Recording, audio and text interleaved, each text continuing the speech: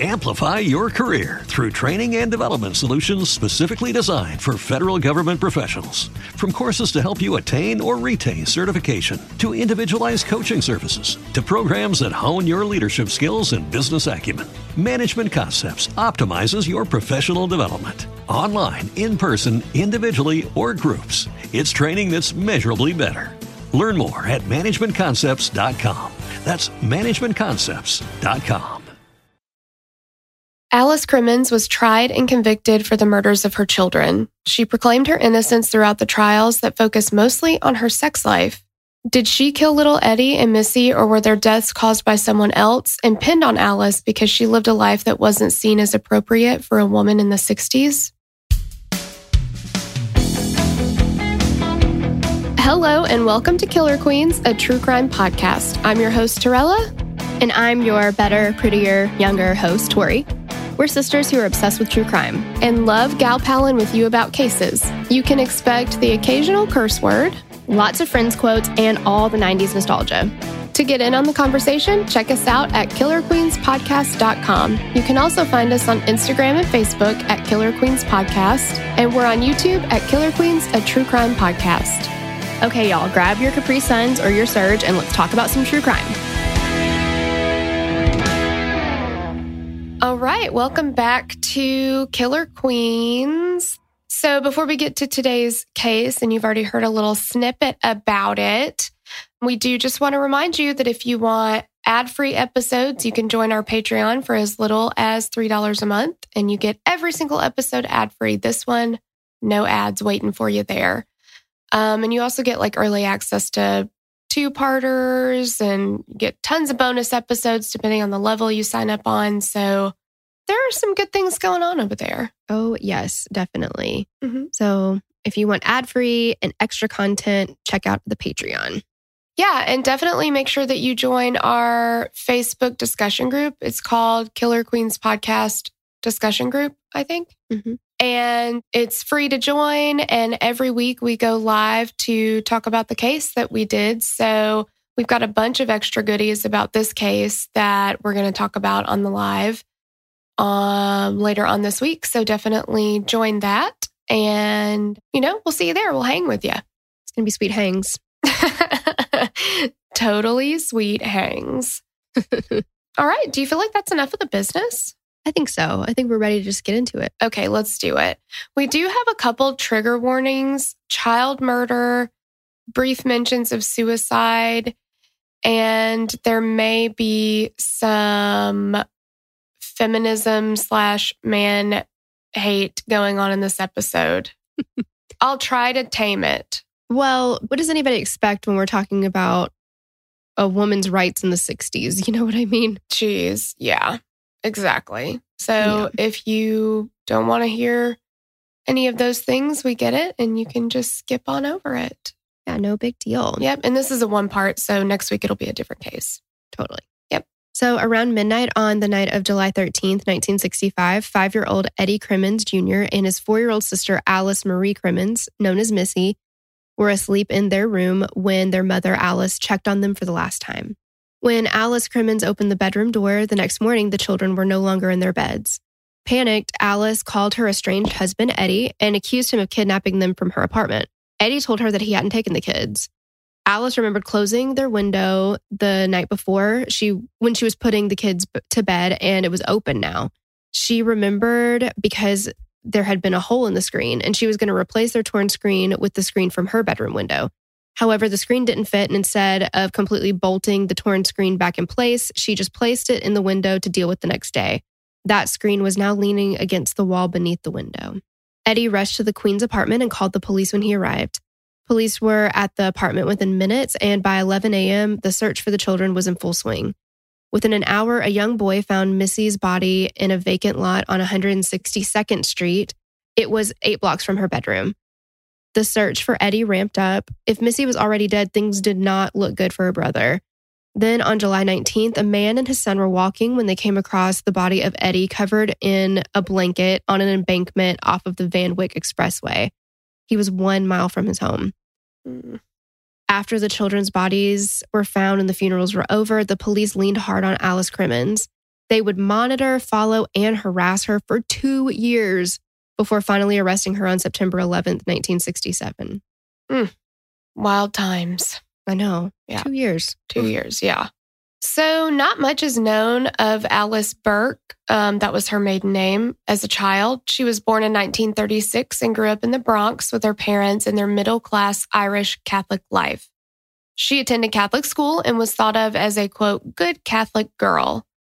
And as a good Catholic girl in the 50s, 19-year-old Alice was living in her parents' house and maintaining her purity by waiting until marriage to have sex. So, as was the custom, the only way out of her parents' house without looking like a, quote, tramp was to get married and move in with her husband. And the word tramp was literally in an article. One article at the time said only tramps got their own apartments. Oh my God. Tori, you're a tramp. Yes. Yes. You have your own apparently. place. I know. Wow. Sue me. I'll pray for you. Exactly. But I mean, it's like, I've seen a few of those little articles going around. Like some people will post them on social media, but it's like how to date. And it's like a 1950s quote, or how to take care of your husband or whatever. And it's an article from the 50s. I'm like, oh my gosh. I have never been more grateful to have been born when I was, like, Yeah, I actually saw an article or something on, maybe it was on Instagram or something, but it was this article from a like interior design magazine or something. And it was this interior designer came into a single woman's apartment and changed it around to make it more welcoming for men to want to date her. And it said to like, it showed the before and after. And like the before was like too many books visible. So basically don't show that you read a lot, like hide some of your books. And then it was like, maybe talking about her music or some of the book titles. These are too sad. These are too like whatever. So you want to replace those with like happier things. And I don't know, just all this stuff. And I was like, and this was like fairly recent. I was like, are we like people commented and they were like, so basically hide who you really are so that you can get a husband. Like, yeah, exactly. I don't know. It was crazy. So Eddie Crimmins was Alice's boyfriend, and at the time he was 6 feet tall with sandy brown hair and was described as ruggedly handsome. In 1959, they got married, and within 3 years, they had 2 kids. So first came Edmund, who went by Eddie Crimmins Jr., and Eddie Crimmins Sr. was also Edmund, but he went by Eddie. And a year later, they had a daughter, Alice Marie, or Missy, and she was actually Alice Jr.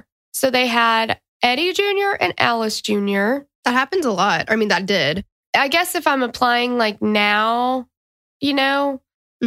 norms or whatever, I'm like, is that a little narcissistic to just name your kids like, it's just like, oh, little Eddie, little Alice. Like, but yeah, I guess you're right. At that time, that did happen a lot. It was more common. Yeah. Especially because you hear it way more for boys with their dads. But for girls even too. Because I heard about, I think it was in a movie or something, but it was like the mom's name was Margaret and then the daughter's name was Margie. It's got to be confusing. But I mean, I guess that's probably why they called her Missy too.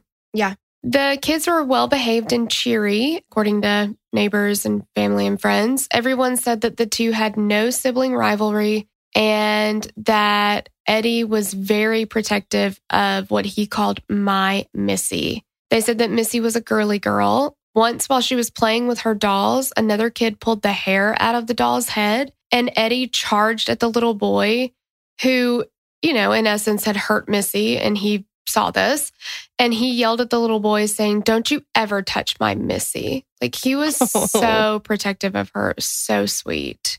After the birth of Missy, Alice decided she was done having children despite their Catholic upbringings, which said no birth control at all. And Eddie was pretty pissed when he found birth control devices in Alice's purse at the time. So apparently this was not something that they talked about and agreed on with each other. And he was not happy that she was using things that went against their beliefs. They moved from the Bronx to Queens. And that was kind of like the neighborhood that they lived. What was it called? Kew Gardens. It was a really nice area. Like they said, it was a very, it would have been a pretty big step up from where they lived in the Bronx. Like it was kind of like, yeah, it seemed pretty affluent. Yeah. safe. Yes. And the people in that area were not really huge fans of Alice's. Their ground level apartment was in an area that was full of Irish, Italian, and Jewish families who felt like Alice was, and these are their words, a, quote, snotty bitch, a drunk, and a nymphomaniac. So these are all the words they used to describe their neighbor Alice. Whoa. Yeah, they gossiped about her nonstop, but she seemed unfazed. She just went on about, like, it definitely didn't make her change whatever it was that she was doing. She just, lived her life. Amplify your career through training and development solutions specifically designed for federal government professionals. From courses to help you attain or retain certification, to individualized coaching services, to programs that hone your leadership skills and business acumen, Management Concepts optimizes your professional development. Online, in person, individually, or groups, it's training that's measurably better. Learn more at managementconcepts.com. That's managementconcepts.com. As humans, we're naturally driven by the search for better. But when it comes to hiring, the best way to search for a candidate isn't to search at all. Don't search, match with Indeed. When I was looking to hire someone, it was so slow and overwhelming. I wish I had used Indeed. If you need to hire, you need Indeed. Indeed is your matching and hiring platform with over 350 million global monthly visitors, according to Indeed data, and a matching engine that helps you find quality candidates fast. Ditch the busy work. Use Indeed for scheduling, screening, and messaging so you can connect with candidates faster. And Indeed doesn't just help you hire faster. 93% of employers agree Indeed delivers the highest quality matches compared to other job sites, according to a recent Indeed survey. And listeners of this show will get a $75 sponsored job credit to get your jobs more visibility at Indeed.com/podcast. That's Indeed.com/podcast. Terms and conditions apply. Alice and Eddie had been madly in love at the beginning of their relationship, but as time went on, their marriage started to deteriorate. So Eddie worked long hours in his job as an airplane mechanic on the late shift, and he'd started drinking more and more, and he would start going to the bar with the boys after work, and he'd stay there for a long time. So Alice was feeling very alone. She was left at home with the two kids all the time. And she resented that her husband was not only drinking all the time, he's not home ever, she felt like, and he's also putting on a lot of weight. So she didn't get any attention from her husband, and she decided she was going to find it elsewhere. Growing up, Alice had struggled with severe acne and now had significant scarring on her face. And because of that, she only felt truly comfortable when she was fully made up. Her blue eyes lined heavily with black eyeliner and her red hair teased for Jesus, which is such a 60s thing, but she did it to the hilt. But also that comes into play later, the whole her wearing makeup every day. So just know that I think it's important to add context around that comes from a place of insecurity, and how that can be taken a different way later on. Yeah. Alice dressed in revealing clothes and high heels and made herself available to the men of New York. Their contentious marriage finally hit the full skids in 1965 when they separated, and a child custody battle began on June 22nd, 1965, when Eddie filed for full custody. He alleged that immediately after they separated, Alice, quote, began to indulge herself openly and brazenly in sex as she had done furtively before the separation, and that she, quote, entertains one at a time a stream of men sharing herself in her bedroom until she and her paramour of the evening are completely spent. The following morning, the children awake to see a strange man in the house, end quote. Wow. I can understand if you're going through a divorce, you don't want just random people coming and staying in your home with your kids there, because you don't know these people. You don't know if they're dangerous. Yeah, of course. However, I'm going to just go ahead and say this. I know it wasn't for the times, but Eddie, they're his goddamn kids too. Yeah. And maybe he could have taken them, maybe on the weekends or whatever, I don't know, but it seems like Alice had them full time forever and ever and ever. Yeah, and I don't know if that was in her choosing, of her doing, or because he did end up filing for full custody. So it seems like he does in some way want to have the children with him. But yeah, maybe during the separation, they weren't doing like a joint custody thing or anything. And he lived very close by. He rented a room like right around the corner from them. Yeah. Which he did on purpose. To keep tabs on her. Yes, to keep tabs on her. There is just a lot of very toxic stuff going on in this relationship. Like, it's very bad. Alice's mom, though, even wrote up an affidavit in Eddie's defense, calling her own daughter mentally ill and calling Eddie a good man who would take good care of the children.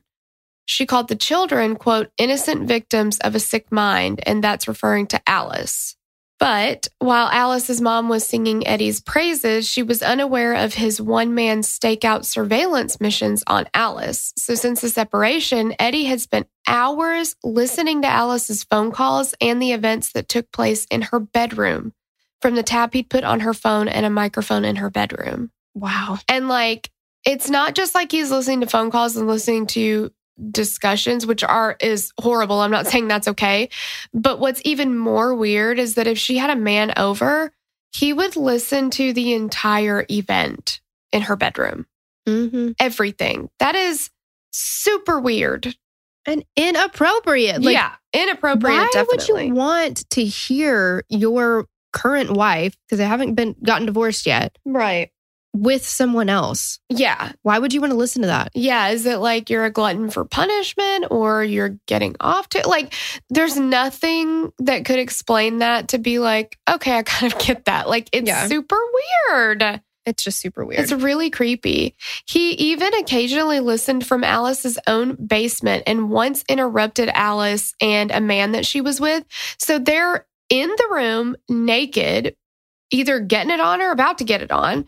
And Eddie burst into the bedroom and started yelling and freaking out. And Alice was like, all right, this is it. I'm filing for divorce. Like, the separation is not going to work.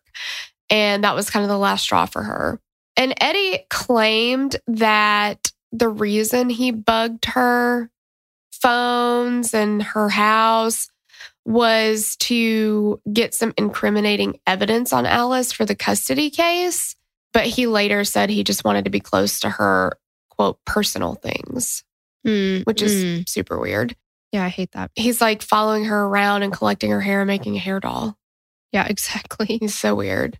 And Alice claimed that at some point, Eddie admitted to her or confessed to her that he had exposed himself to little girls in a park. Yeah, what? That came out of nowhere. And she even reported that to the police, you know, because you would think that would go a long way in this custody battle. Like, hey, he has exposed himself to little girls. He's got a daughter. Like, that's a sex offender.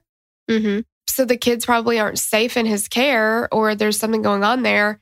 At least it needs to be investigated and looked at. And the police didn't care. That's so crazy. It was just like, boys will be boys. Yeah, it was just like, well, you know, what a grown man wants to do is what a grown man wants to do, kind of thing. Like, it did not concern them at all.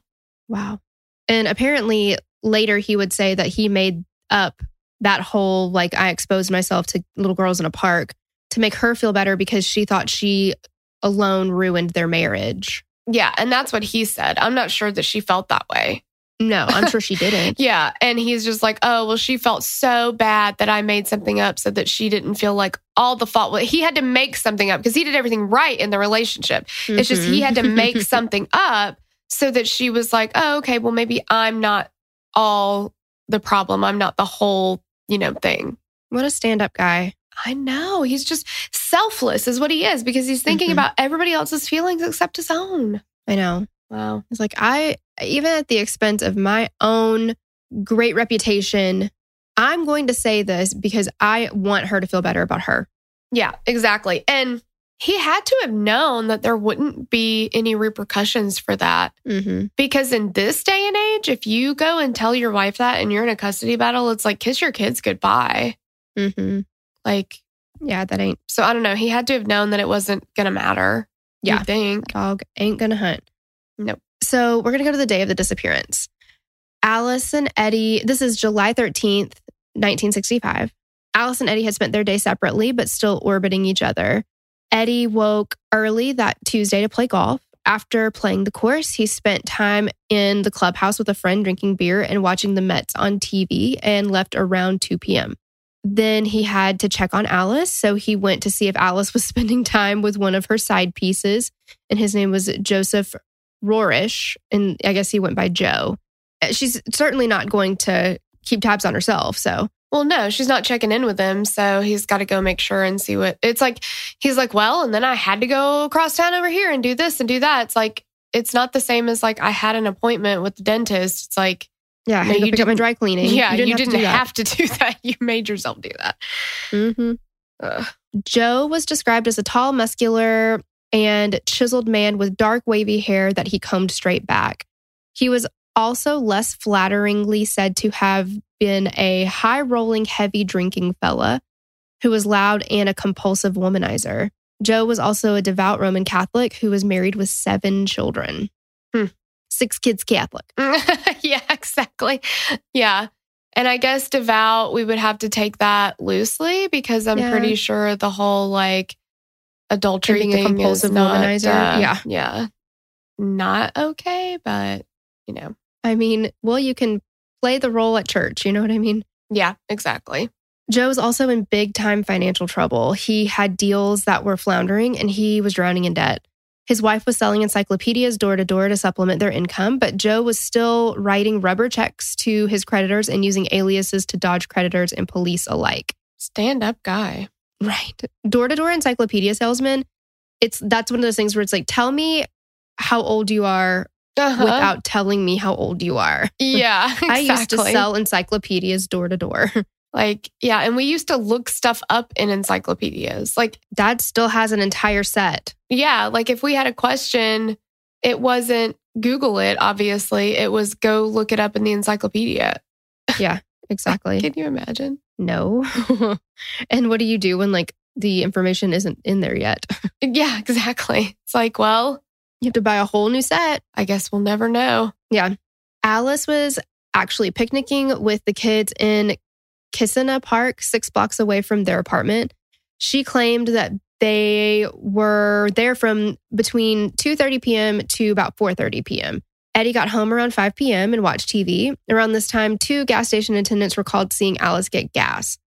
After their picnic and a stop for gas, Alice and the kids went by a deli in their neighborhood to pick up food for dinner. She bought a pack of frozen veal and a can of string beans and a bottle of soda. Once at home, she called her attorney, Michael LaPena, who had been recommended by her millionaire highway contractor boyfriend, Anthony Tony Grace, who was in his 50s with a pencil-thin mustache and a diamond pinky ring. Tony was short and stocky and wore silk suits. That sounds like something that a Tony Grace would wear. Yeah, exactly. His silk suits. Yes. Alice and LaPena talked about the custody hearing, which was scheduled for a week from then. And they discussed the problem with the former nanny, Evelyn Linder Atkins. So Evelyn had babysat for the Crimmins kids once while Alice was at a party on Tony Grace's yacht. Of course, he has a yacht.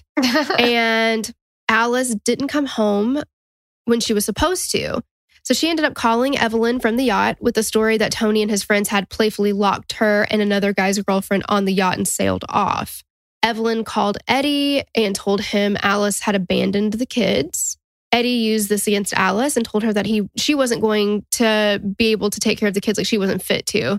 So now Evelyn was claiming Alice owed her $600 and was willing to testify against her at the child custody hearing if she wasn't paid. Isn't that extortion? Yes, it's 100% extortion. And how are you? Okay, I understand if you were a babysitter and you're like, all right, see you at 10. And then 10 o'clock rolls around and Alice calls and she's like, hey, actually, I'm not going to be home tonight. That sucks. That's not abandonment. She told them, I'm going to be home. I'm not going to be home at the time that I'm going to be, or that I was. Yeah, I read a couple different reports of how it went down. Like some people said that she called. Some people said that she didn't call until 2 days later and was like, oh, by the way, I've been on a yacht because 60s, I guess. Yeah.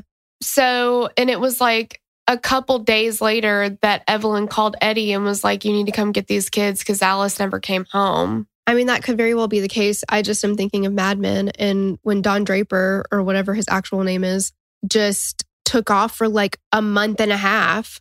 Remember? No. You didn't? I haven't watched all of it. Oh, well, spoiler alert. That's what happens. Yeah. And then he goes back home and everybody's like, oh, Dad's home. Oh, I think maybe I did watch. Was he still married to Betty? I don't think he was married to her by then. Oh, okay. I think he was with, what was her name? Why am I thinking? Why do I want to call her? Yeah. Oh, uh-huh. She was pissed. Oh, she was very pissed. Yeah. But the kids were just like, hey, it's Dad. There's Dad. Yeah. Well, I don't know. Well, and if she goes thinking she's just going to a party and then they're like, bye, we've sailed off. Like, what is she supposed to do? Right. I mean, it definitely does not look good. Mm-mm. But if she wasn't planning for that to happen and she had no way of getting off that ship, like, you'd think she'd be pretty pissed at Tony. Like, you kind of fucking kidnapped me, dude. Yeah, exactly. Like, I have shit to do. Yeah, I have kids I have to get back to. Like, yeah. What are you thinking? Exactly. I don't know. I don't know. So Alice's attorney was not hopeful that Alice would win this case. After she got off the phone with LaPenna, Alice fed the kids dinner around 7:30 p.m. and then took them for a car ride. She was trying to locate Eddie's new apartment. She knew Eddie had bugged her phone and she wanted to get some more damaging information on him too. But after more than an hour of driving and the sun was setting, Alice hadn't found the apartment, so she headed home. It's just unhealthy on both sides. Like, yeah, they're both toxic. Yeah. But I think it kind of reminds me of, oh my gosh, in heaven, why can't I think of her name? It's reminiscent. I don't even know if it's fair to even make the comparison. But young, emotionally immature. It reminds me of that Tulsa. Was it Tulsa or Kansas? They were in that high-rise apartment complex. Oh, uh-huh. Amber Hilberling. Yes. Yeah. This relationship reminds me of their relationship. Like, I'm sure there was love there. I know there's a lot of anger, resentment, and jealousy, but they're not handling it in a mature way, especially with 2 children. And Amber was pregnant. Like, right. Yeah. It's kind of reminiscent, like the way that they're treating each other. Yeah, exactly. Yeah. So she got the kids ready for bed around 9 p.m. and had them say their prayers. Alice wanted to repair the screen on the kids' window, so she brought in her own bedroom window screen to try and switch them out, but hers didn't fit. So she replaced the original screen, but she didn't secure it in place. Yeah. And she was doing that because the inspection with like on the custody case was getting ready to come up, and she didn't want it to look like the kids' window was in disrepair or whatever. She was trying to make it look better. So right. That was one thing that she was trying to do. So she specifically remembered doing that. And she also ended up throwing out all the wine and liquor in her house. Wow. For that reason. Yeah, definitely. I mean, for all intents and purposes, she was trying. Mm-hmm. Amplify your career through training and development solutions specifically designed for federal government professionals. From courses to help you attain or retain certification, to individualized coaching services, to programs that hone your leadership skills and business acumen, Management Concepts optimizes your professional development. Online, in person, individually, or groups, it's training that's measurably better. Learn more at managementconcepts.com. That's managementconcepts.com. As humans, we're naturally driven by the search for better. But when it comes to hiring, the best way to search for a candidate isn't to search at all. Don't search, match with Indeed. When I was looking to hire someone, it was so slow and overwhelming. I wish I had used Indeed. If you need to hire, you need Indeed. Indeed is your matching and hiring platform with over 350 million global monthly visitors, according to Indeed data, and a matching engine that helps you find quality candidates fast. Ditch the busy work. Use Indeed for scheduling, screening, and messaging so you can connect with candidates faster. And Indeed doesn't just help you hire faster. 93% of employers agree Indeed delivers the highest quality matches compared to other job sites, according to a recent Indeed survey. And listeners of this show will get a $75 sponsored job credit to get your jobs more visibility at Indeed.com/podcast. That's Indeed.com/podcast. Terms and conditions apply. Shopify helps you sell at every stage of your business. Like that, let's put it online and see what happens stage. And the site is live. That we opened a store and need a fast checkout stage. Thanks. You're all set. That count it up and ship it around the globe stage. This one's going to Thailand. And that, wait, did we just hit 1 million orders stage? Whatever your stage, businesses that grow with Shopify. Sign up for your $1 a month trial at shopify.com/listen. Purchase new wiper blades from O'Reilly Auto Parts today and we'll install them for free. See better and drive safer with O'Reilly Auto Parts. O'Reilly Auto Parts. By 10:30, she flopped onto the couch to watch TV, and she was upset because Tony had not called her back. So she ended up calling him at a bar in the Bronx. Around 11 p.m., Eddie drove to a fast food stand. He bought a pizza and a large Pepsi and headed home. But Alice hadn't been stalked all day. So he stopped off at a bar for some gin and tonics until about 2:45 a.m. And then he headed over to Alice's. Does he, he works, so When I does don't know. he I guess sleep? these are long hours. Mm-hmm. He's very committed to his job. Yeah, that's true. So he parked in the lot that gave him a view of her bedroom window. Lights were on in her living room and bedroom, according to Eddie. Alice was now on the phone with another former beau, Joe Roresh. She had met him in January of 1964 when she was working as a cocktail waitress at the Bourbon House Bar. Tonight, he asked her to join him at a bar in Long Island, but she brushed him off and told him that she couldn't get a babysitter at this time of night and on such short notice. They said goodbye, and Alice turned back to the TV. Is this at 3 o'clock in the morning? Yeah, I think so. That's crazy. Or no, I guess not. It was before this. It is pretty late. Like, she stays up super late this night too. Like, They don't get a whole lot of sleep. It's so weird. And by this point in her relationship with Joe, she's more into Tony. Mm-hmm. She's kind of over Joe by this point. So she, Joe's like, why don't you come out with me? And she's like, I don't want to go to the trouble, like getting a babysitter and all the things. So if it had been Tony, she would have been like, let me make some calls. Yeah, exactly. And I think she was asking Tony to come see her that night. And he said he was too busy or he had too much going on and he couldn't make it over that night. So she was going to have Tony come to her house. She didn't invite Joe to her house. Mm-hmm. It was just, never mind. I'm not that into it. Yeah, exactly. Around midnight, Alice took Eddie to the bathroom, but she couldn't get Missy to wake up, so she left her sleeping. Once the midnight bathroom trip was over, Alice latched the door, and this was like a hook and eye lock on the outside of the door. So she latches it. The latch was reportedly in place on the outside of the kid's bedroom door to keep Eddie, who had been described in one article as chubby, I don't like that, from raiding the fridge. I am not sure how I feel about this. Like, I have a little thing on the outside of Ben's door that makes the door handle so he can't open it, but I only use it, like I would only use it when he was first like learning to sleep in his bed, because he would come out of his room 100 times a night, Mm-hmm. Can you move my pillow? Can you do this? Can you do that? Or if he was having a temper tantrum and he was supposed to be in timeout and he would try to come out of his room, I would put that on so he couldn't open it.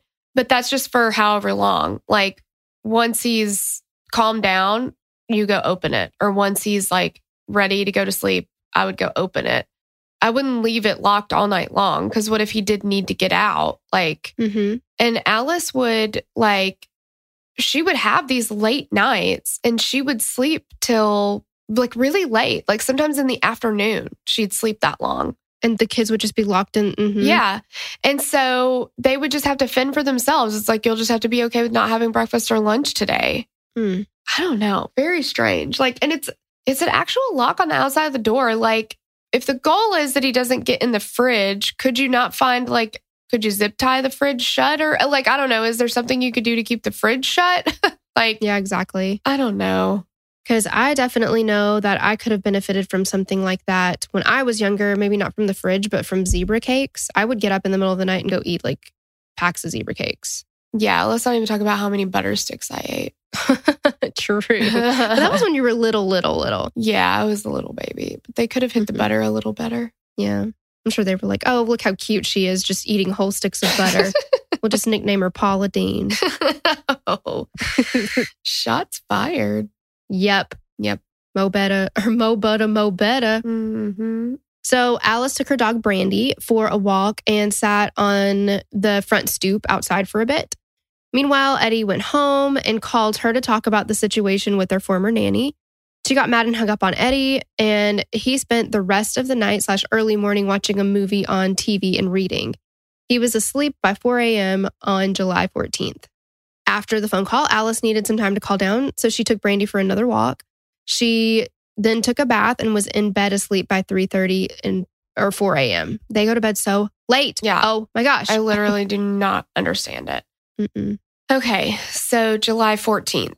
Alice wakes up 5 hours later at 9 a.m. and she unlocks the door on the outside of the kids' room. She's expecting to find Missy and Eddie awake and ready for breakfast. And that's just the weird thing. It's it's not like she unlocks it on a normal basis before they wake up, or I don't know. It's just figure it out, kids. Mm-hmm. But when she opened the door, the room was empty. So she calls Eddie and, was like, please tell me that you have the kids. Please tell me you came over and got them. And he's like, I don't have them. And she's like, stop messing with me. Come on, you've got the kids. You got the kids. You got the kids. He's like, no, I don't. So he comes over, they call the police, and they were questioned, and the house was searched and investigated. So the first detective on the scene was Gerald, who went by Jerry Peering. And from the beginning, he saw this case as his stairway to a promotion. So that's going to be awesome detective work, right? You're going to do everything by the book. You're not going to get tunnel vision. You're not going to just try to get a conviction as soon as possible. Right. Right? Yeah. Yeah, that's exactly what that means. Reported as having, quote, more enthusiasm than expertise and, quote, short with feral ambition, Detective Peering saw Alice, and from that moment, he had no further suspects. He felt like she didn't look like an anxious mother whose kids were missing. He literally saw her and said, I don't like her. And he even with the other detectives said they were each going to question Alice and Eddie separately. And he said, you take him and I'll take the bitch. And he's not even spoken to her at this point. It's just amazing to me. Yeah, he's just he's so mad at her. Yes. There is something deep-seated there because he has this intense hatred for her, and he's only just met her. The detective was in his 30s and a father of 6 kids himself, 6 kids Catholic, probably. So he knows what a mother is supposed to look like. Right. Alice was a pretty woman in her 20s, and when Peering got to her apartment on July 14th, she was fully made up and dressed in, quote, hip-hugging Toreador slacks. I have no idea. I don't know. Sloan looked him up and posted a link. We'll take a look at him, but I've never heard of that. She was also wearing a flowery blouse and white high heels. And of course, her Thank You for the Country Music Award hair. And, you add to this a lack of tears being shed, and her fate was sealed in his eyes. She's not grieving, right? Right. She's not acting appropriately. Peering was updated on the background of Eddie and Alice and then separated them for questions. And that's when he said, like I said, she looks like a cold bitch to me. You take the husband, I'll take the bitch. In that moment, I feel like his partner had the responsibility to be like, you are already too emotionally invested. We don't know anything yet. You're already on her. That needs to be reported to somebody, Right. But there were reports that the partner was ready, nearing retirement, and he just couldn't give a shit. Yeah, exactly. It's just so many things in this case that went that way, I guess. Peering took Alice to her bedroom where, along with the birth control, he noticed something poking out from under the bed that turned out to be an overnight bag full of greeting cards and invitations from the upper echelons of New York society. People like the mayor, Robert Wagner, and even Senator Robert Kennedy, all writing to, quote, Rusty or inviting her to parties. Did they call her Rusty because she had red hair? I hate it. I hate it. I'm like, why are you calling her Rusty? That's so weird. Yeah. Yeah. Tony Grace had introduced her to these people, and, quote, Rusty had apparently made a good impression. Like, all these people are like writing to her, which is... I would be more okay with people calling her Red. Yes. Yeah. Oh, Rusty. Rusty. Yeah. Also in the apartment, Peering noticed the empty bottles of alcohol in the trash and a little black book where the men outnumbered the women in a ratio reported as 4-1. Little black books were fine for bachelors, but not for moms. You cannot do that. No. And apparently in that age, bachelors could, if you were a single man, fine. Even if you were a married man, I'm sure, fine. Yeah. But single women, you're just a floozy and a tramp. Mm-hmm. And then if you do it as a soon-to-be single mother, you are a total slut. Yeah. And it's very much that, I can't remember exactly which case they talked about in Women in Crime, but, they're both criminologists and they both teach criminology at a college. And they talk about how women seen as violating the mother role typically get harsher punishments and juries come down harder on them. It's like, this is what you're supposed to be. This is how you're supposed to act. And when you violate that, it really, really outrages a lot of people. I'm going to share a case that I find very, very similar.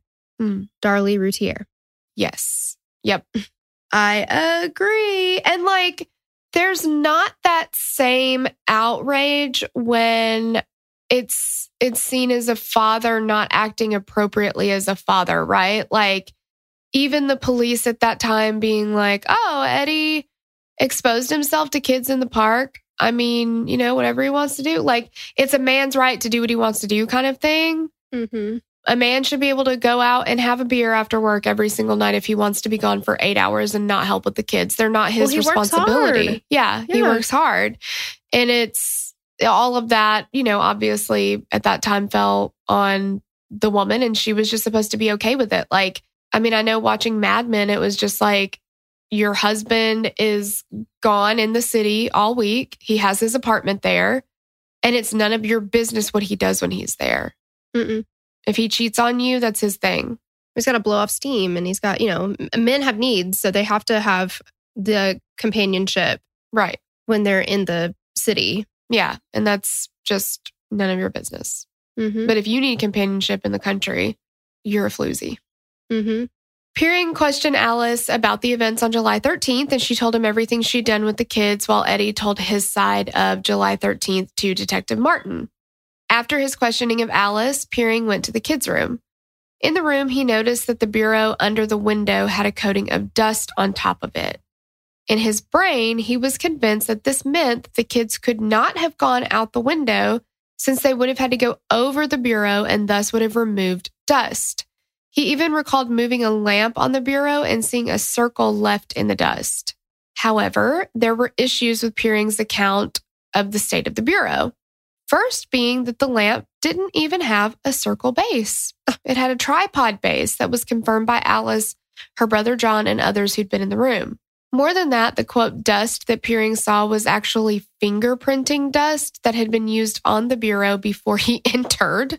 Oh my God.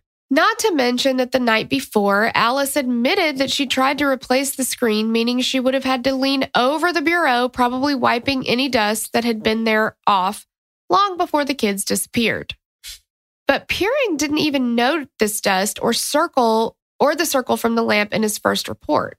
This lack of documentation would be a recurring theme in Peering's investigation. And there's also no photos of it. Mm-hmm. So it's you just have to take his word for it. He also later claimed that there had been an empty box of frozen manicotti in the trash can and a plate of leftover manicotti in the fridge, but this was also not in his original report. And we'll get into the significance of the manicotti a little bit later. Yes. But all of that, the whole, I distinctly remember, moving the circle lamp and there being a circle imprint in the dust or whatever, and then later being so the lamp was not a circle at all. Mm-hmm. That kind of reminds me of the Curtis Lovelace case where the guy's on the stand and he's like, did you know the EMT moved her hands and that's why they're floating and not on anything? And he's like, no, I didn't know that.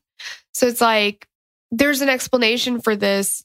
You're either not thinking through it, you're not someone or talked. Yeah, exactly. You're not asking anybody. You're coming to this conclusion in your head that there's no other logical explanation for it.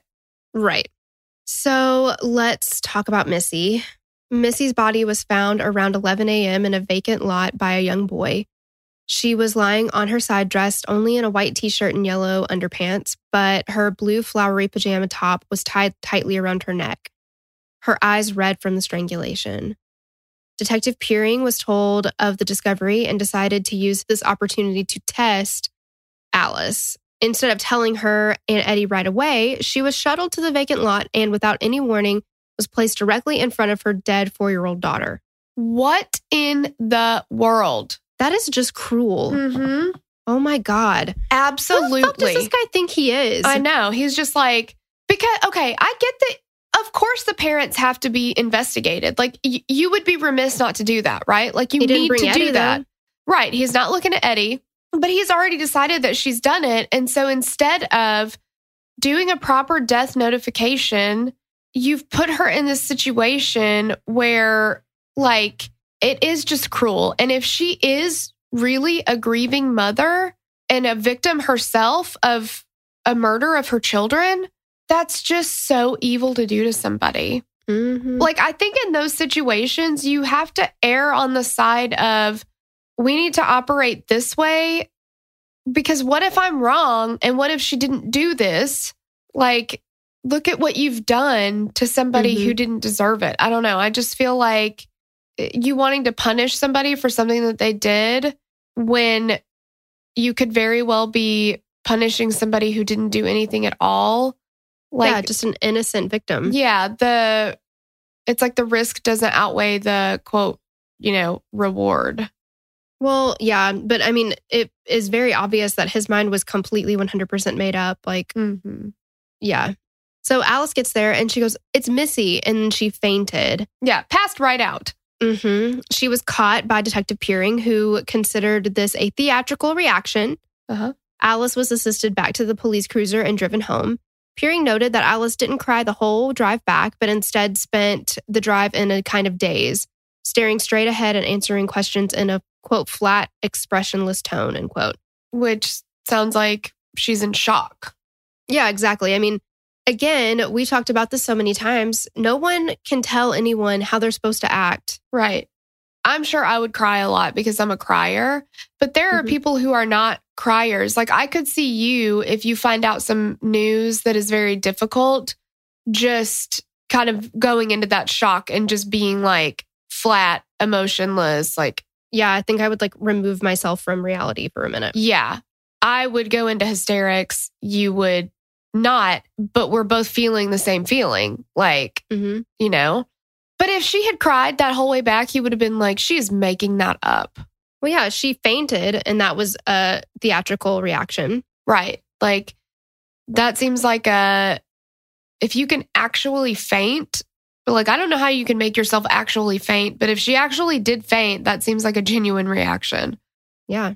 So as soon as they were back at the apartment with the media showing up in droves, having caught wind of the case with their cameras flashing in her face, Alice, her tears began to flow. This cemented Peering's feelings about Alice, and he felt like she was faking grief.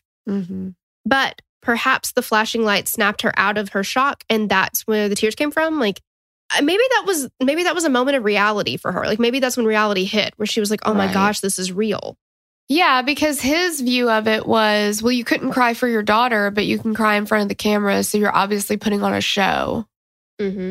It just, nothing could please this man, though. Right. He is out to get her. Yeah. And if you look at people's reactions as an indicator of their guilt or not, you're bringing your own emotion and your own perception. Like, facts are what you need to stick to, because there's just no way to know how people are going to react. Now, there are things that people can do that can raise red flags and can raise suspicion. And if you feel like that she's not appropriately reacting, maybe you tuck that in your back pocket, but that's not what you base a case on. Yeah. If you're in an interrogation room with Jodi Arias and she starts singing and doing headstands, maybe, that's pretty weird, but they didn't convict her based on just that. Right. And I think about Casey Anthony too, because a lot of people kind of called this case, like before there was Casey Anthony, there was Alice Crimmins. And I think it's because Alice Crimmins was like the most hated mom in America at one point. But to me, that's where the similarity really ends, because the things that Casey Anthony did during the investigation, all that stuff, were very, very suspicious. But Casey Anthony did a lot of those things while her daughter was still missing. And she's acting like she's trying to find her daughter every day, but she's out partying and doing all this stuff. Alice's kids have already been found. And I don't think it's a healthy way to express her grief or anything like that. But those two things are very different. It's like Casey Anthony didn't report her daughter missing for 31 days. Alice and Eddie reported them missing within... As soon as they found out. Yeah, like as soon as they found out. So those are two just very different things. So the following morning, the detectives came back and were made to wait while Alice put on her makeup.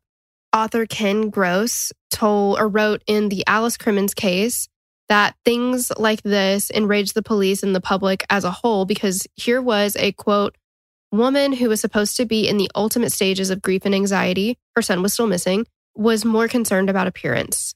Eddie was still missing, and unfortunately his little body was found the following Monday by a man and his son. Eddie was covered in a blanket and was by now too badly decomposed to determine how he died. His body had been gnawed on by rats and insects and was outside for possibly almost a week. Eddie was found a mile from home near the grounds of the New York World's Fair that was currently in progress. Little Eddie and Missy were buried the same day in the same plot, and Alice and Eddie were left to try to move forward. But the police always came back to Alice in their, quote, investigation. Alice and Eddie even reconciled and fell back together for a while after the death of their children, which is kind of surprising because a lot of times it tears people apart. Right. And I wonder if that's a motive for Eddie, because it worked. Yeah, because we've seen that happen where people will kill somebody, a current partner or whatever, so that they can get somebody back. I mean, that's why Diane Downs did it. She was trying to get somebody back. Diane Downs. Yeah. I mean, that's a lot of Snapped episodes. Yep. Yeah. Amplify your career through training and development solutions specifically designed for federal government professionals. From courses to help you attain or retain certification, to individualized coaching services, to programs that hone your leadership skills and business acumen, Management Concepts optimizes your professional development. Online, in person, individually, or groups, it's training that's measurably better. Learn more at managementconcepts.com. That's managementconcepts.com. As humans, we're naturally driven by the search for better. But when it comes to hiring, the best way to search for a candidate isn't to search at all. Don't search, match with Indeed. When I was looking to hire someone, it was so slow and overwhelming. I wish I had used Indeed. If you need to hire, you need Indeed. Indeed is your matching and hiring platform with over 350 million global monthly visitors, according to Indeed data, and a matching engine that helps you find quality candidates fast. Ditch the busy work. Use Indeed for scheduling, screening, and messaging so you can connect with candidates faster. And Indeed doesn't just help you hire faster. 93% of employers agree Indeed delivers the highest quality matches compared to other job sites, according to a recent Indeed survey. And listeners of this show will get a $75 sponsored job credit to get your jobs more visibility at Indeed.com/podcast. That's Indeed.com/podcast. Terms and conditions apply. Alice still didn't look like the grieving mother. She spent many nights in bars and clubs drinking and dancing. It was noted that this could be a coping mechanism. One article suggested that Alice had previously used pleasures of the flesh to fill the void of loneliness when Eddie wasn't showing her attention. Perhaps she was just doing the same to fill the void of grief. The makeup and hair were also written about in the same light. Ken Gross wrote, "It was an important part of her, the makeup. Later, it would be misunderstood, dismissed as cold vanity. But the adolescent acne of her well-scrubbed Catholic girlhood had burrowed into her permanent feelings of inferiority. It would take her the better part of an hour, and that great affliction of her acne-scarred complexion would be disguised with expert care." Yep. I kind of relate to that a little bit. I would say, I think you would agree with this. I'm almost addicted to wearing makeup every day. Oh, yeah. If Torella is upright, she is wearing makeup. Yeah. I won't do anything until I've got my full makeup done. And even on days that I am sick as a dog, I will get up, even if it takes me 2 hours and I have to go back and sit down. I'll put makeup on. I don't know. Mine, I think, comes from a lot of buried mom issues for me, but it is something that is very it sounds really stupid. Okay, well, why can't you just go without makeup? But there's a lot of these deep issues that I feel like I need to wear it. And I kind of get it. I don't know what I would be like if my child had passed away. Right. I feel like I probably wouldn't, but I don't know. You just don't know. But the thing is, you have to look at it too. A lot of times in a state of chaos, sometimes you have to do one thing that makes it feel normal to you. Yeah, you have or to, the one thing that you can control. Yeah. Yeah. I control this.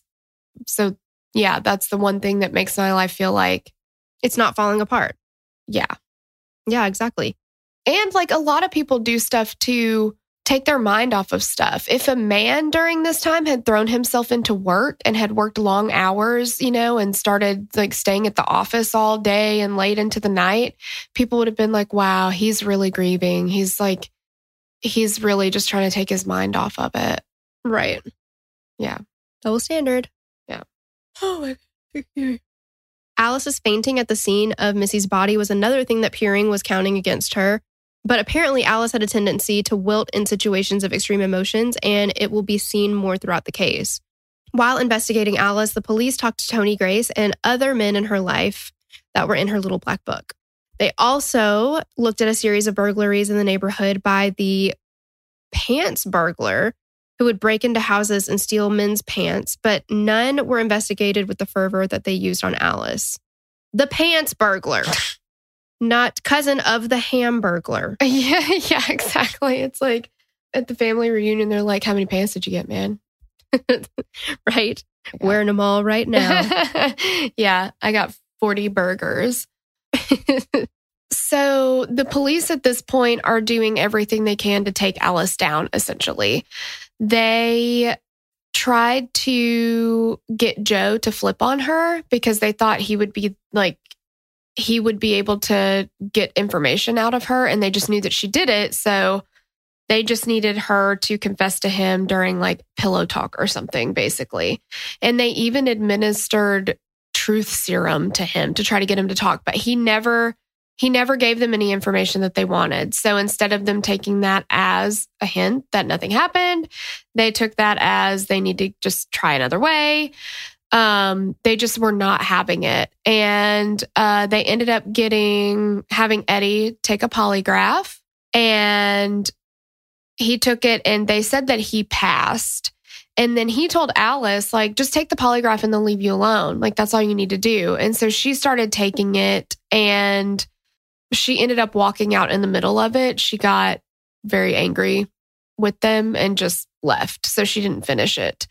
And I also read that the day before Eddie took his polygraph, that he went to the library and spent an entire day reading all about polygraphs. I feel like that's interesting. Polygraphs for dummies, yeah. Yeah. So the police started listening in on Alice. They bugged her apartment. They basically probably sat down with Eddie and they were like, can we borrow your equipment? But if she brought a guy home, they would call Eddie and tell him, and that would start fights. She ended up going back and using her maiden name to try to get jobs to work because, she was well known as Alice Crimmins. And then the police would call places that she worked and be like, hey, you know that the person that you have working for you is actually Alice Crimmins, and she's suspected of murdering her children, and then she would get fired. That is so insane. How terrible. The whole thing of like, I mean, it's just so inappropriate. Like, why these detectives were not pulled off this case for being like, you have tunnel vision to the point that you are like actively just trying to ruin somebody's life. You have no proof that anything has happened. Mm-mm. Well, and we talk about other cases where the suspects are like, the police are out to get me, they're framing me. And I'm like, you don't know what framing is. Alice Crimmins is being like framed and, you know, like done dirty by the police. I mean, there are a lot of other cases that do, but I'm just saying, like, this is a very egregious case of the police really going in for Alice. It's ridiculous. Yeah, it's insane. So during this time, they tried to, like, they went in front of a couple grand juries to try to get an indictment to bring charges against Alice. And 2 grand juries said, no, like, there's no evidence here. You can't take this to trial. So they ended up getting an anonymous letter from somebody.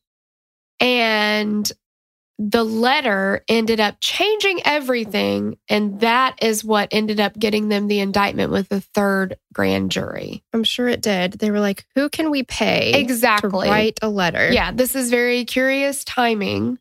Yeah. Mm-hmm. All right, so tell us about this letter. Oh, so the letter was written by a woman named Sophie Iramersky. Iramersky, yeah. She was a neighbor of Alice's in 1965, and on November 30th, 1966, she wrote the letter. And she said that she had been having trouble sleeping that July night, so she looked out her window to see a man, a woman, and a child in a bundle of something wrapped in a blanket. And it was signed a reader. So to find out who the reader was, they went to the apartment complex and they looked around to see who could see Alice's apartment or wherever they were like loading stuff, like what she saw. They tried to find who could have seen that from where they were, like, you know, looking for windows that could have been in the line of sight. And they narrowed it down to like 39 apartments. So they removed the ones with AC units. So that removed, they're playing Guess Who. Yep. Yeah, exactly. Yes. Does your apartment have an AC unit? No. So yeah, all of these 39 apartments are down. So from the leftover apartments, they obtained handwriting samples and figured out that the letter was written by Sophie. Sophie ID'd Alice as the woman she saw that night and then testified at the 3rd grand jury hearing. And despite having, so Alice had red hair, but in her letter, Sophie wrote that she had dark hair. Mm-hmm. Yeah. And in the letter, she was just saying, I saw a woman with dark hair. I saw a man who was tall, not heavy, with dark hair. Like, she's describing these people as like, I don't know who they are, but this is their descriptions. But then by the time she gets here to testify, she's like, oh, it was Alice. It was definitely Alice. Yeah, I know Alice, and it was her. So Sophie said that she remembered some new details after she had been located, right? So in the letter, she didn't remember a ton. Once they found her, she magically remembered a lot more. She says that she remembers the woman saying, my God, don't throw her like that. The testimony was what turned the tables. So basically, Sophie made the police, like all of the higher ups, believe that it was reasonable to think the bundle that they had was the body of Missy and that the little boy that was walking with them was Eddie. Yeah. And when you go around and actually talk to neighbors and other people in that area, they will all tell you that Sophie has a really bad problem with embellishing stories. Like, you can get to some truth with her. Like, you can boil down to like nuggets of truth, but everything around it is built up in this like fantasy world that you have to take everything that she says with not even just a grain of salt, like with like a whole spoonful of salt. Yeah. And I feel like, yeah, I mean, I'm sure with her stories, she was like, and then a hawk came and scooped him up and, you know, but also where she was standing and where they would have been loading these children into the car, she could not have heard anything that was said. Exactly. She was too far away. Yeah, it was way too far away and you wouldn't have been able to, it was dark and you wouldn't have been able to see people's features that clearly. Like, it would have been more like a silhouette than, oh, I'm looking at exactly, because from Alice that Crimmins. far away, like even if you were walking outside, I might not be able to tell, like I can see in a the silhouette. dark. Yeah, exactly. Yeah. It's like, seriously. So one of the things that was a big deal during this trial was the food in Missy's stomach at autopsy. The medical examiner, Dr. Milton Halpern, said that she had eaten less than 2 hours before she died. So if Alan was the last one to feed him, I'm sorry, Alan. So if Alice was the last one to feed them, who's Alan? And who's him? Oh my God. What am I doing? I'm acting like Jesse. Everything is a him to him. It's like, well, but again, who's Alan? Yeah, exactly. If Alice had been the last one to feed her, then Missy would have been dead before midnight, is what they were saying. The suggestion being that she killed them before the midnight bathroom trip and thus lied about that fact. Now, initially, the medical examiner's time of death was he couldn't nail it down. So he said anywhere between 10 p.m. and 4 a.m. So it was a very wide range. And that obviously wasn't going to work for the prosecution. So they had to get him to change that. But while Dr. Halpern claimed that Missy died no more than 2 hours after eating, another medical examiner, Dr. Richard Grimes, testified that he used body temperatures, deep tissue temperatures to nail down the time of death, not the food in her stomach. And so he said she had died at least 6 to 12 hours before she was discovered. So between 11 p.m. and 5 a.m. So you've got one person saying this is it. You've got another person. I mean, battle of the experts, right? It's always like that. Mm-hmm. But they both testified that Missy's last meal consisted of something like macaroni, and there was no meat, the veal, in her stomach. And later they would testify that neither child had veal in their stomachs. So this suggested that the kids either never ate the veal or that Missy might have had another meal at some unknown time, an unknown place, considerably after the one taken at home. I don't know. I feel like there's a lot of, because, I mean, would the manicotti match up with the macaroni-like stuff? But we don't know if the manicotti was actually found because he didn't take pictures of it. Right. But is it possible that she bought the veal and the kids didn't want that, and so she heated them up something else? Or is it possible that she made the veal for the kids, and then, as this sometimes happens, I will go ahead and make the kids dinner, and for whatever reason, I'm not hungry then or whatever, and then later I'll have a bowl of cereal, I'll heat something up for myself after they go to bed. Right. Sometimes you're not all eating the same thing, I guess. And you don't always end up eating the thing that you planned on eating that night. Yeah, absolutely. Or maybe if somebody took them out of their rooms, maybe they fed them before, I mean, there's just so many different things. Yeah, and everything that you're saying is pointing to Alice. Yeah. So Joe, remember they could not get Joe to roll over on Alice. Right. I mean, they end up extorting him in a way. Oh, yeah. They were like, if you don't make this happen, something bad is going to happen to you and your family. Yeah, well, what they told him was they had found out that, and, remember, this is the 60s. Oh, yeah, he's bisexual. They found out he was bisexual. So they said, are you dating a woman and blah, blah, blah. And they're like, well, we actually heard that. It was supposed to be, so a woman named Ramona. And they're like, well, actually, we think it's more like Ramon. Uh-huh. And they said that Ramon their term was cross-dresser, and that Joe was dating this person and that they would leak that. And so at that, that was something he didn't want his wife to know. That was something he didn't want the public to know. He would have lost his job probably. I mean, there was a lot of things that went into that. Talk about cancel culture. That would have been the end for him. Yeah, exactly. And it was the end for so many people who, anybody who was gay during that time or anything other than heterosexual. And, it was, your whole life was ruined if people found out. It's like, does being gay hurt? It hurts the ones you love. Yep. Yeah. That's how they viewed it. It's, that's not us saying that that's how it is. No, it's not true. Exactly. It's not true. It's so ridiculous. But so he ends up being like, okay, fine, I'll testify against her. And he gets up on the stand and says that one night they were talking and she says, Joe, please forgive me. I did it. I killed her. I killed Missy. And Alice jumped up during his testimony and was like, Joe, you of all people, like, this is not true. How could you do this to me? You are a liar. You are lying. And obviously that doesn't go over well in court. But I mean, she could not hold it back at that point. Mm-hmm. So then Sophie testifies and she's adding even more details, right? Because she can't stop adding details. It's what she does. It's who she is as a person. So she's going back over her story and she mentioned Alice's pregnant dog during this, like while she's testifying.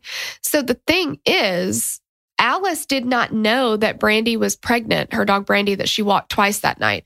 She didn't know she was pregnant then. She just knew that she was going to the bathroom a lot more and she didn't realize why. She was just like, I don't know why, but she has to pee all the time now. So I have to walk her more often. But she ended up having puppies like a few days after the kids went missing or a few days after they were found. Yeah, she had one puppy. Oh, she had one puppy. So, but what Sophie said was that, you know, she sees these people walking out and the man tells the woman to hurry up and the woman yells back, the dog is pregnant. And the man was complaining about the woman having to bring the dog. So we know this isn't true because at that time, no one knew that she was pregnant. They didn't know that she was pregnant. When Brandy had that puppy, everybody was incredibly surprised. Like nobody knew it was coming. Mm-hmm. So Alice called her a liar too, which again, doesn't go over that great. And for some reason, people really liked Sophie. Like she had people laughing. The jury really took to her. Like she was very charismatic. So, well, I mean, people liked Robert Durst too. Yes, I know. So like, even though she's basically caught in lies, they believed her, I guess. They liked her. Guess. Or they're like, well, I mean, yeah, does she lie to my face all the time? Sure. But is she hilarious? Yes. Exactly. We can deal with this. Yeah, we can look the other way on that kind of stuff. And she even, like when she stepped down from the stand after giving her testimony, she threw her hands up like a boxer who had just won a fight. Oh, wow. And like when she was arriving to testify, she's doing like the wave, like she's a celebrity and she's getting there to like her fans. She's like, oh, hi. Like she definitely loved the attention. Clearly. And they did end up bringing Alice on to testify. And this also just did not go well. When they started talking about the children, she started trembling. She whispered to the judge that she couldn't keep going. And he called for a recess at that time. And she ended up fainting during the recess. And they had to just continue the next day. They had to just like give her the day. But the district attorney talked to her about Joe. And at one point he says, so does Joe have a pool? Yes, he does. Have you ever like gone and swam in Joe's pool when his wife isn't there? Yes, I have. And what were you wearing when you were swimming in that pool? And she's like, well, one time a bathing suit and one time nothing at all. And where were your children when you were swimming in Joe's pool without a bathing suit while you were wearing nothing at all? And her answer was they were dead. This makes her look very cold. Mm-hmm. They were dead and I was living it up. The assumption is, or the implication is, having sex with a married man in his pool, essentially. Right. And they just brought up as many encounters as they could, essentially. Yeah. So she ends up being found guilty and she was sentenced to 5 to 20 years.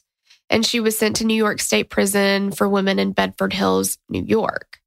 But she did end up appealing because they ended up finding out that members of the jury had gone and done their own investigation during the trial, which they're not supposed to do.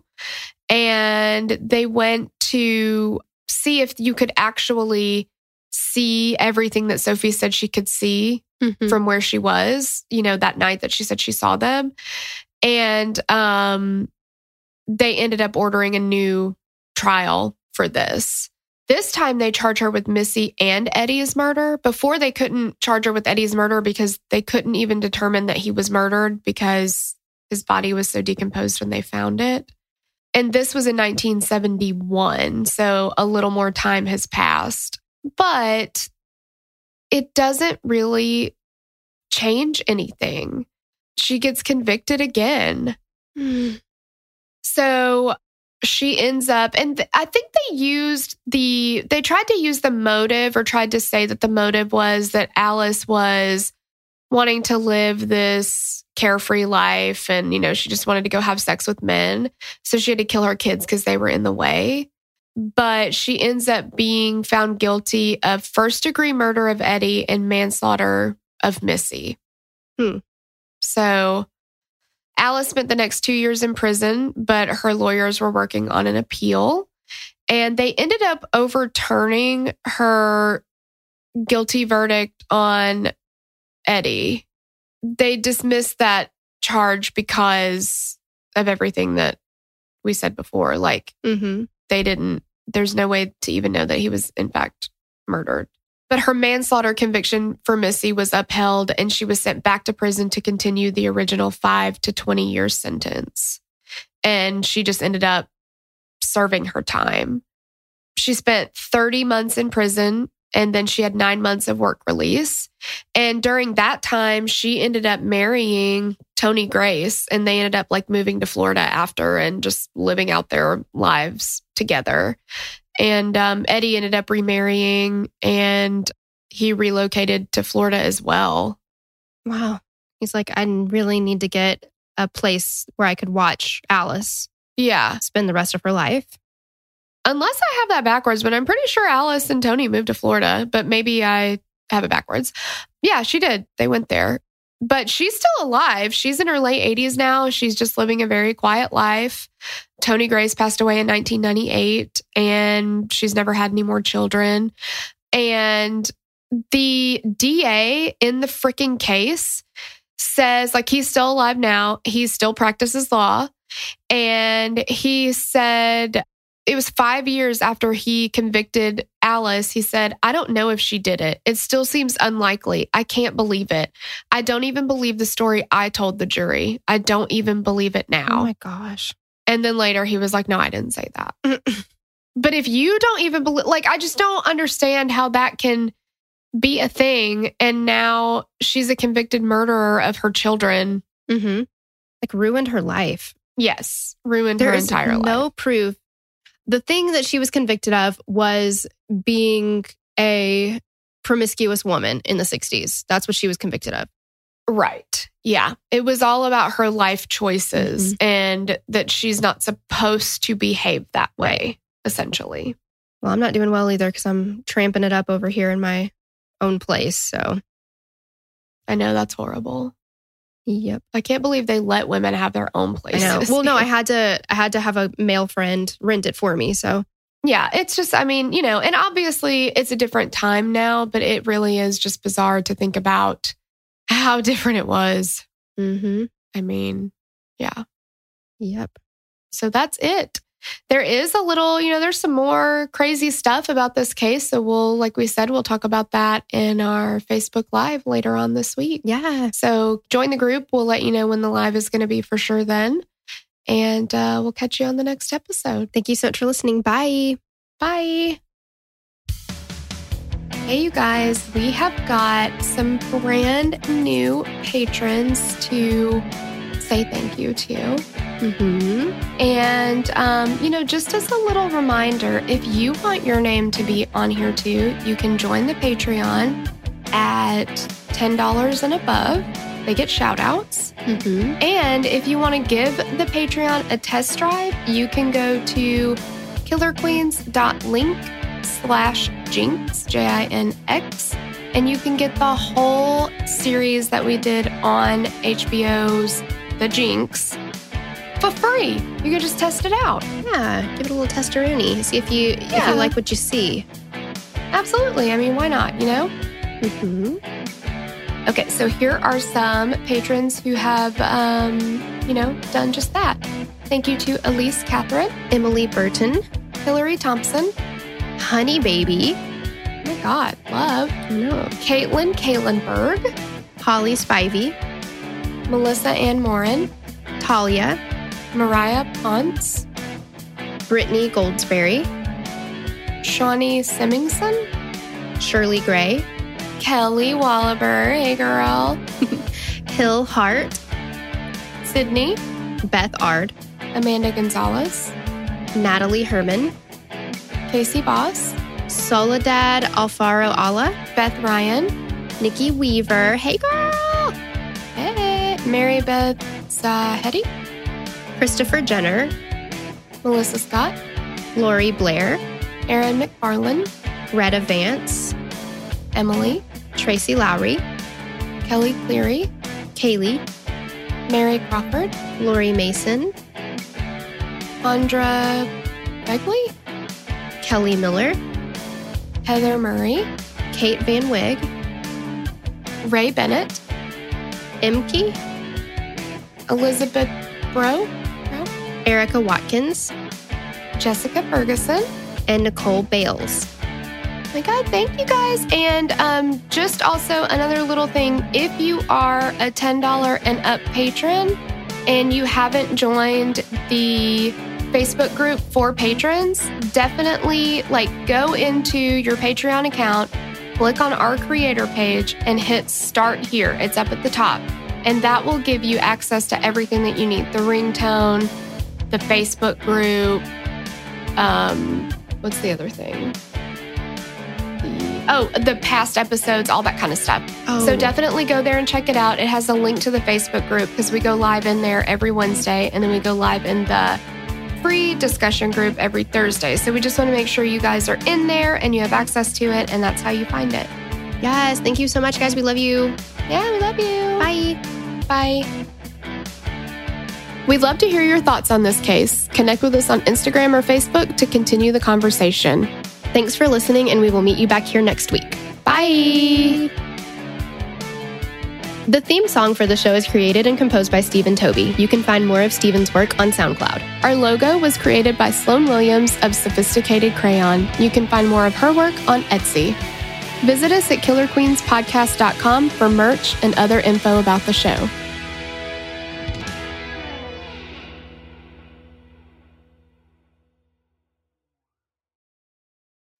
Amplify your career through training and development solutions specifically designed for federal government professionals. From courses to help you attain or retain certification, to individualized coaching services, to programs that hone your leadership skills and business acumen, Management Concepts optimizes your professional development. Online, in person, individually, or groups, it's training that's measurably better.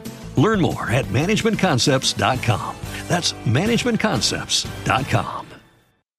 As humans, we're naturally driven by the search for better. But when it comes to hiring, the best way to search for a candidate isn't to search at all. Don't search, match with Indeed. When I was looking to hire someone, it was so slow and overwhelming.